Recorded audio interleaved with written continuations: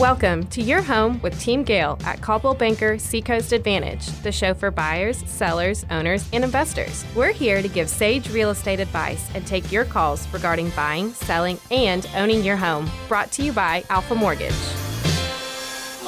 Good morning, everyone. This is Jack Gale with Team Gale at Caldwell Banker Seacoast Advantage. Thank you very much for tuning in. We're here this morning to talk about real estate-related questions, and we have somebody here that's going to be shortly showing up from the Wilmington Association of Realtors. He's the Government Affairs Director. He'll be here momentarily. And my son, Tom, he's en route as well. I guess the weather's got him kind of slowed down. Again, this is Jack Gale with Team Gale, the Caldwell Banker Seacoast Advantage. You can reach anybody on our team from the South Carolina, North Carolina coastline all the way up to Emerald Isle. If you can hear us, we can help you with your real estate-related issues and questions. We've got agents on duty 7 days a week. They can be reached at 910-541-1212.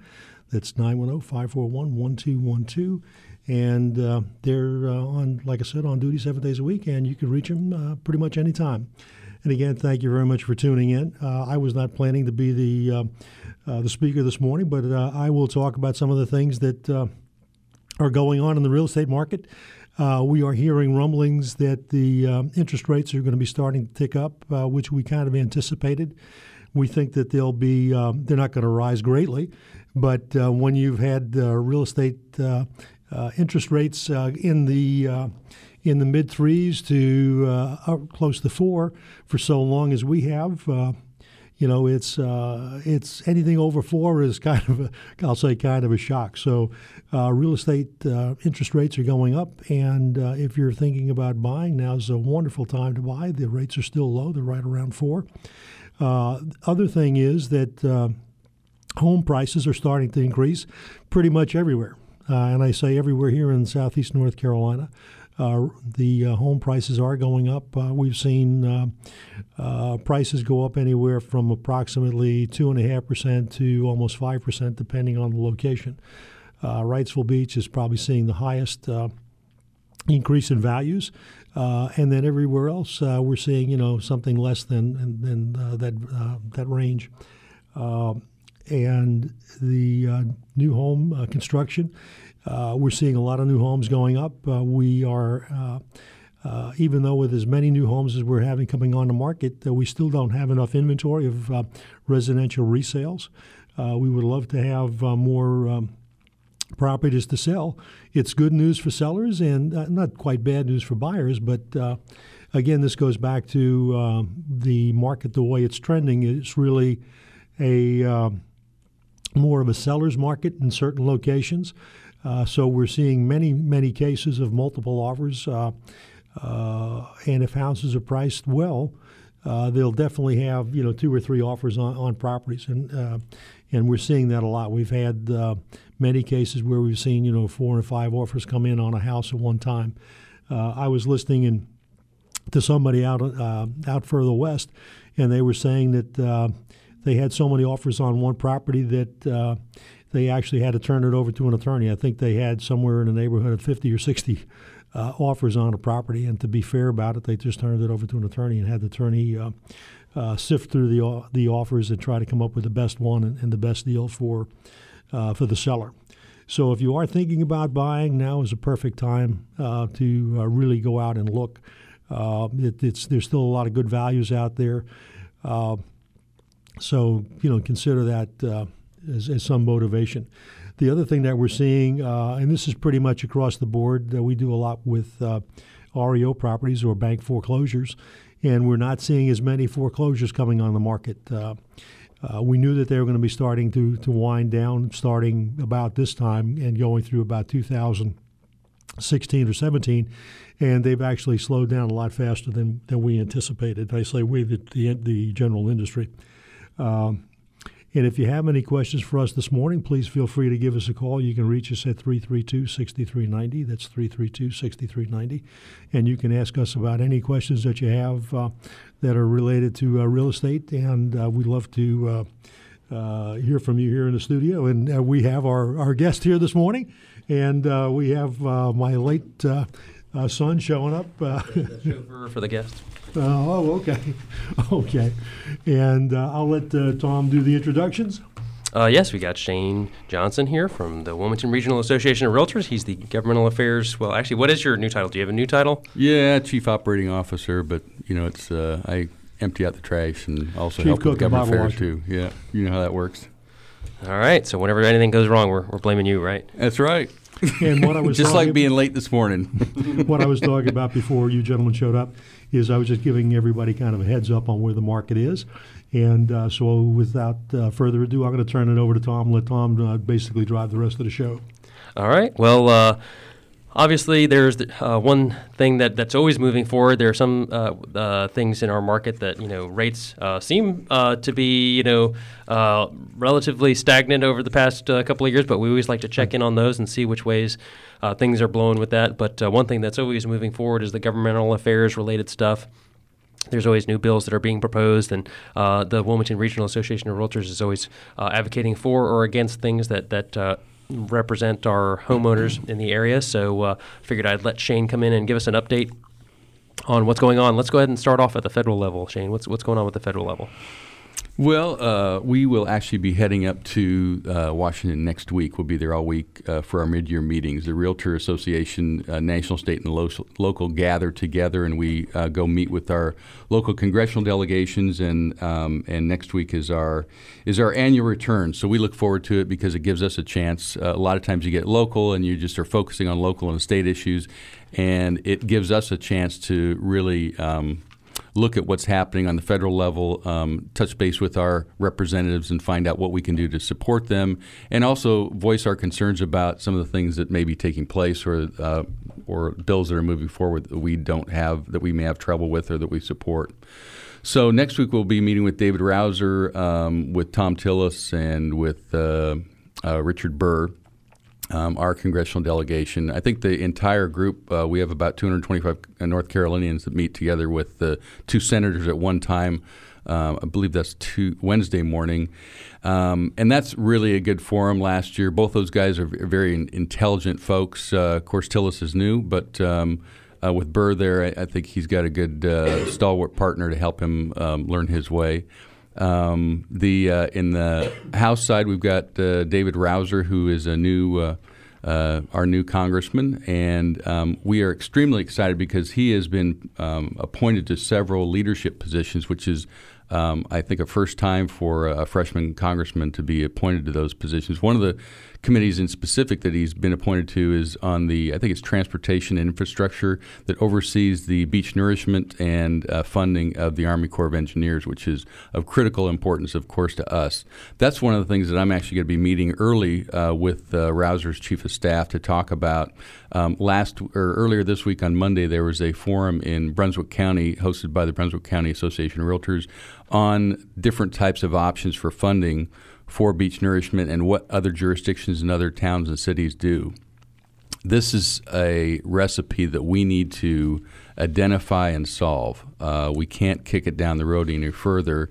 And some counties, some localities have done a better job of addressing it, but this is something that impacts the entire state. And we need to figure out a way to pull together a coalition and get some consensus on how to solve this for the long term so that we have dedicated state funding, so that we have a series of options for locals, because each local municipality or jurisdiction will have a different way of approaching it just because of their circumstances. So, but still, we can help identify what those options 1 through 10 are that they can opt for and help them figure those out so that we can get that process moving. Rouser has expressed interest in working with us to maybe holding a major forum where we could pull together decision makers, some coalition folks, business leaders, other associations, in a way that we can move this thing together and actually and get some decision marks made through a forward progression, so that we can get some decision making just made. Real quick, I'm sorry, to touch base on that. I mean, for somebody that's just moved here, they see our beautiful beaches and they're like, there's nothing wrong with them. What are we trying to do to change? Why would my taxes or something need to change? And the funding has traditionally been predominantly through our federal government with a fair amount of state support as well, and so a lot of it did not fall on the backs of the local municipalities, and that's something where the federal government has basically gotten out of this game in recent years, and so it's the state is also, of course, passing the buck, I think, sometimes too. So a lot of it is more falling on the local municipalities, and like you said, we can't continue to ignore this problem because beach renourishment is an expensive project, and it's something that needs to be done more than once. It's an ongoing thing.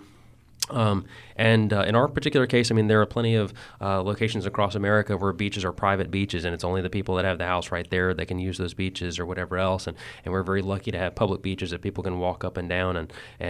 So we really need to protect those. It's not only an economic engine for our communities, but for people that are coming from across the state and across the entire across the country. So we definitely want to make sure that we protect those, and so we're definitely trying to be proactive and as you mentioned, not kicking the can down the road. We want to make sure that we go ahead and figure out this funding issue and how to make sure that we continue to make those beaches look good and physically be there. Obviously, we don't want them to erode or whatever else. And well, it's also a coastal protection issue too, because from storms when they come in, this beach nourishment is exactly what it protects our coast, and it protects the integrity of all that expensive real estate, and it allows us to have that source that draws so many tourists in and so many dollars into North Carolina. The traditional approach had been 65% of beach nourishment had been paid for by the feds, and then the remaining 35% was split usually with the state and local. And I think in the future it's probably going to look more like 50-50 between state and local. You're right, Tom. The feds have dramatically stepped back away from that.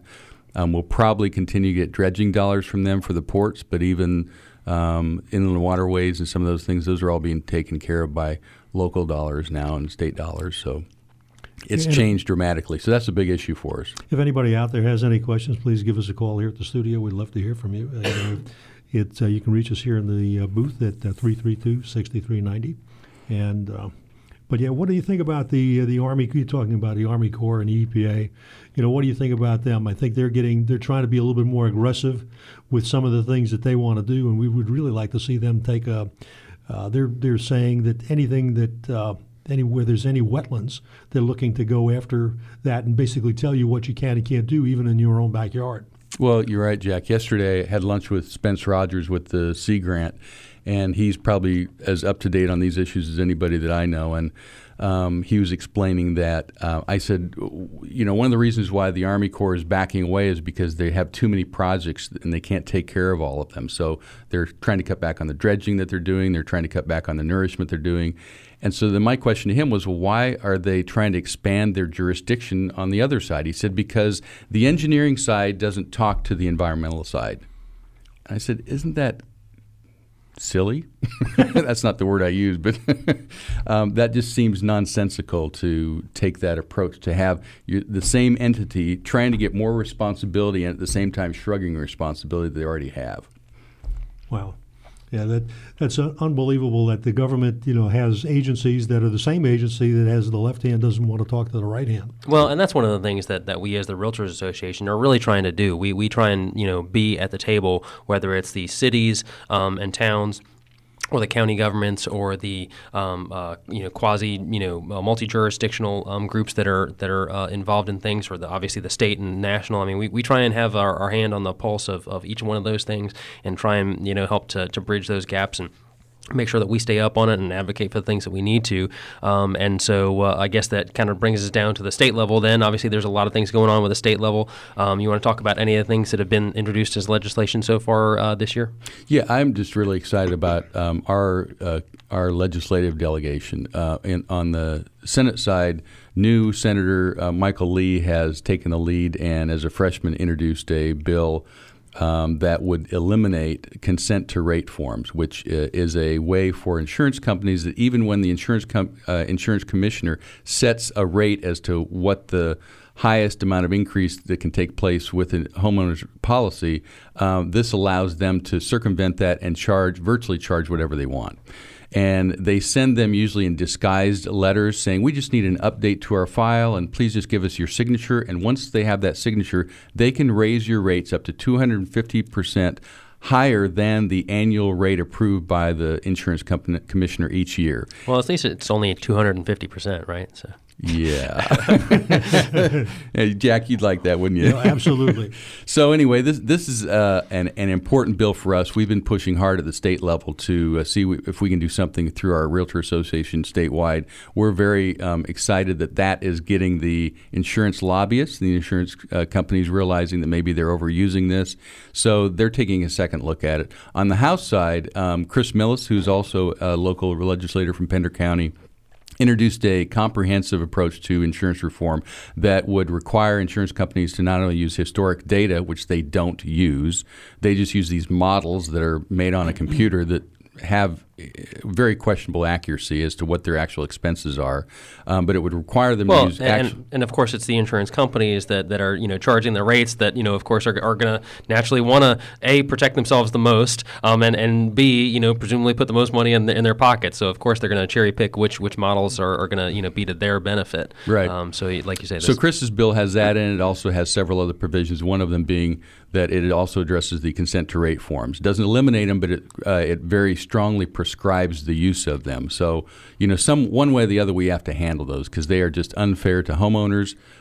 They are stabbing us in the back and undermining the spirit of the law. Yeah. Well, and I feel very proud that I think that the reason why this is taken front and center on their plates is at our urging. We've highlighted these really unfair practices and helped them to realize that this needs to be a priority for their constituents. So I'm very happy that at our guidance on those issues as well. I think a lot of the concern about the consent to rate forms, although it had been written about a little bit beforehand, came up when we hosted the insurance commissioner here in our town hall meeting. I think it was in October or September last year. And from that, I had Chris Millis call me. I talked with Senator Lee about it. Had a couple of other of our folks ask us specifically about consent to rate and other insurance issues.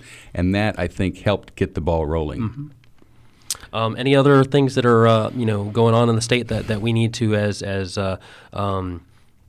people in this area be calling our legislators about to advocate for or against? I think that there was a call to action recently from the Realtors Association on an issue recently. No, I know that. Certainly, again, we on the local and the state level are always that call to action. I think was on Chris Millis's bill. No, is it with Rabin, wasn't it? I'm trying to remember what that was. That just came out a couple days ago. We're getting ready for Fed stuff, so I've been kind of focused on that. Yeah. But that's one of the things actually that's worthwhile to mention to people too, is if you want to know what things are affecting home ownership, you can sign up actually on the state North Carolina Association of Realtors website. They have a website that you can actually sign up to get these notifications on things that would be pertaining to you. Or they can just Google North Carolina Homeowners Alliance and sign up for that and get the updates on issues and so forth. It's a great organization, and it's specifically designed to help homeowners stay abreast of what issues are impacting your private property. Well, and as with anything, legislation is if we can help to fight some bad bill before it's passed, that's way better than trying to get it redacted after it's already been implemented. So I think it's great for people to be in the know as it's in committee or whatever else, to be in contact with their legislator then at that point to let them know what bills are good or bad bills. One of the other things that you can do too is if you're unsure about who to call or what, if you have issues that are related to real estate, you can contact the association. And how can they get up with you, Shane?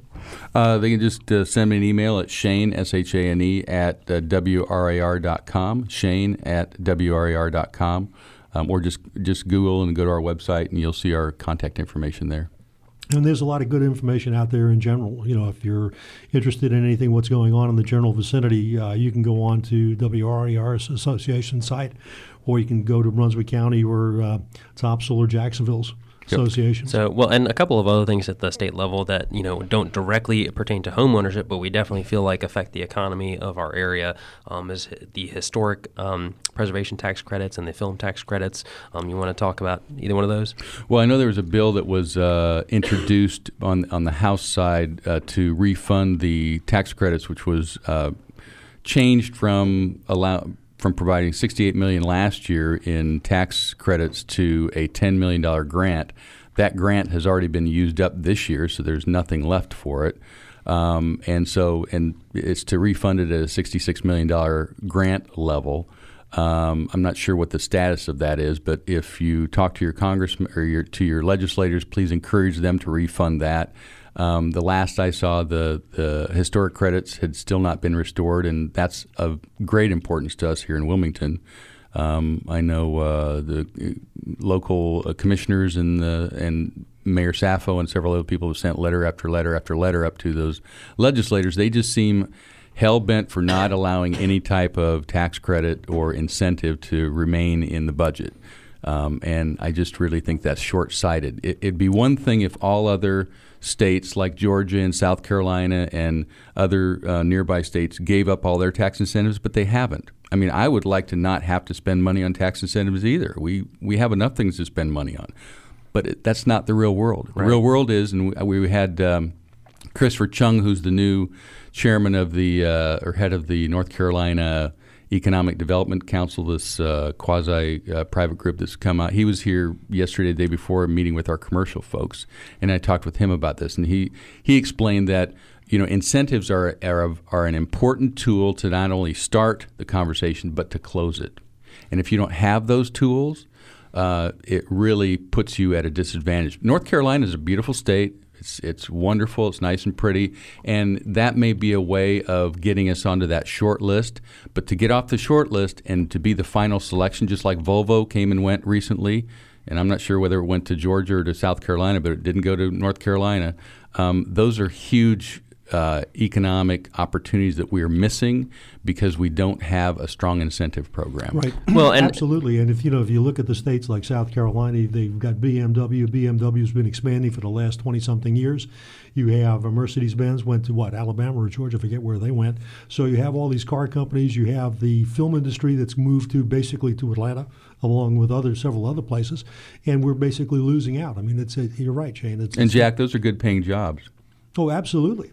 Well, and the other thing too is certainly with the historic, tax credits or whatever. If you're talking about, saving historic buildings, I mean, once they're gone, there's no putting them back.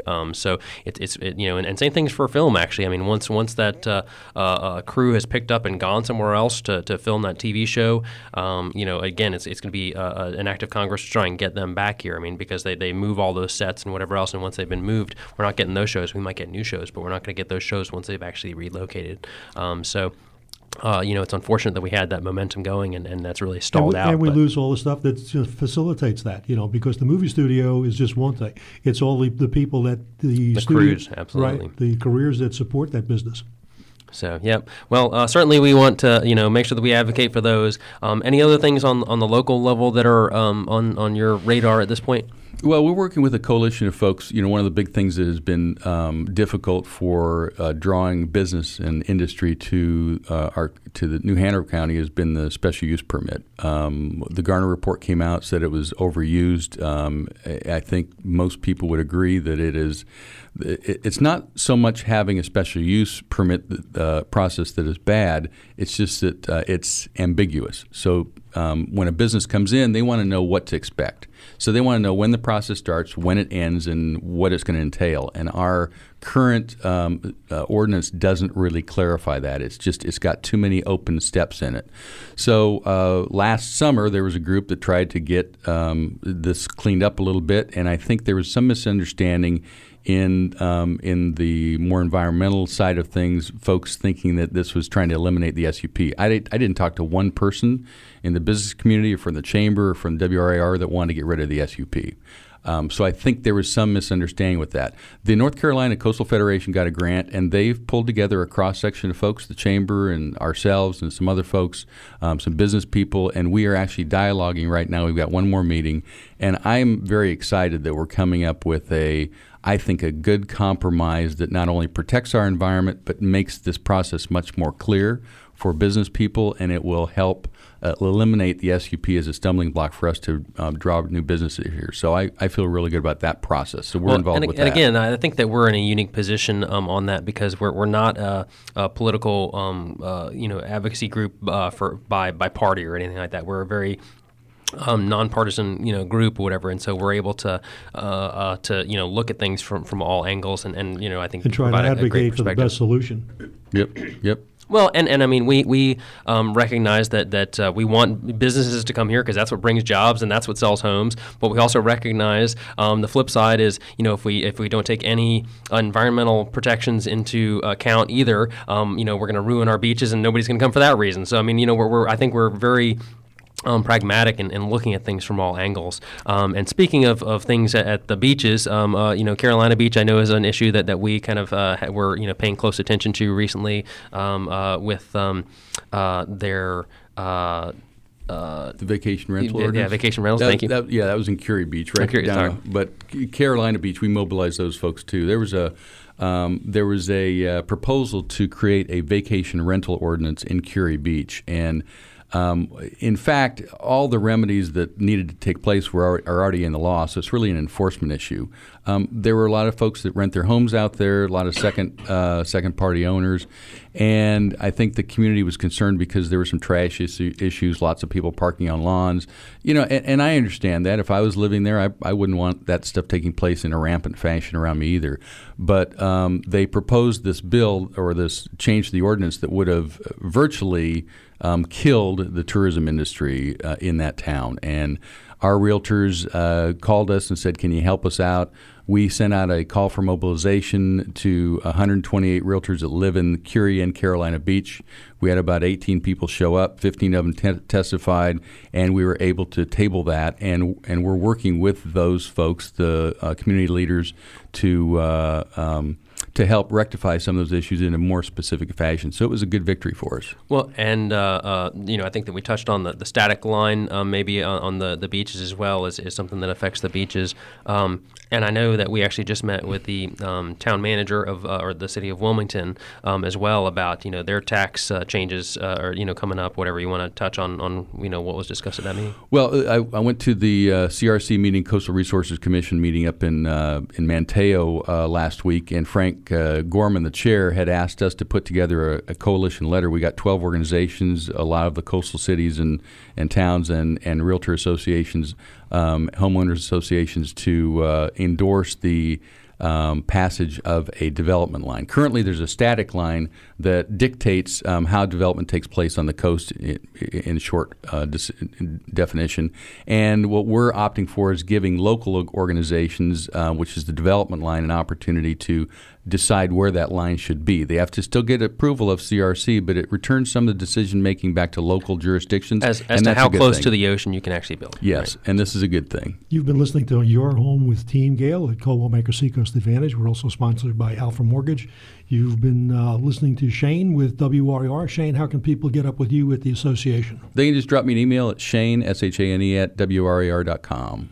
So, and we'll have to pick this topic up. We have plenty of local things to talk about, so we'll have to have you again on soon to discuss those things that we missed and the other things that are coming up for the rest of the session too. All right, I won't be late next time, Tom. All right. Thanks everybody for listening. Have a great week.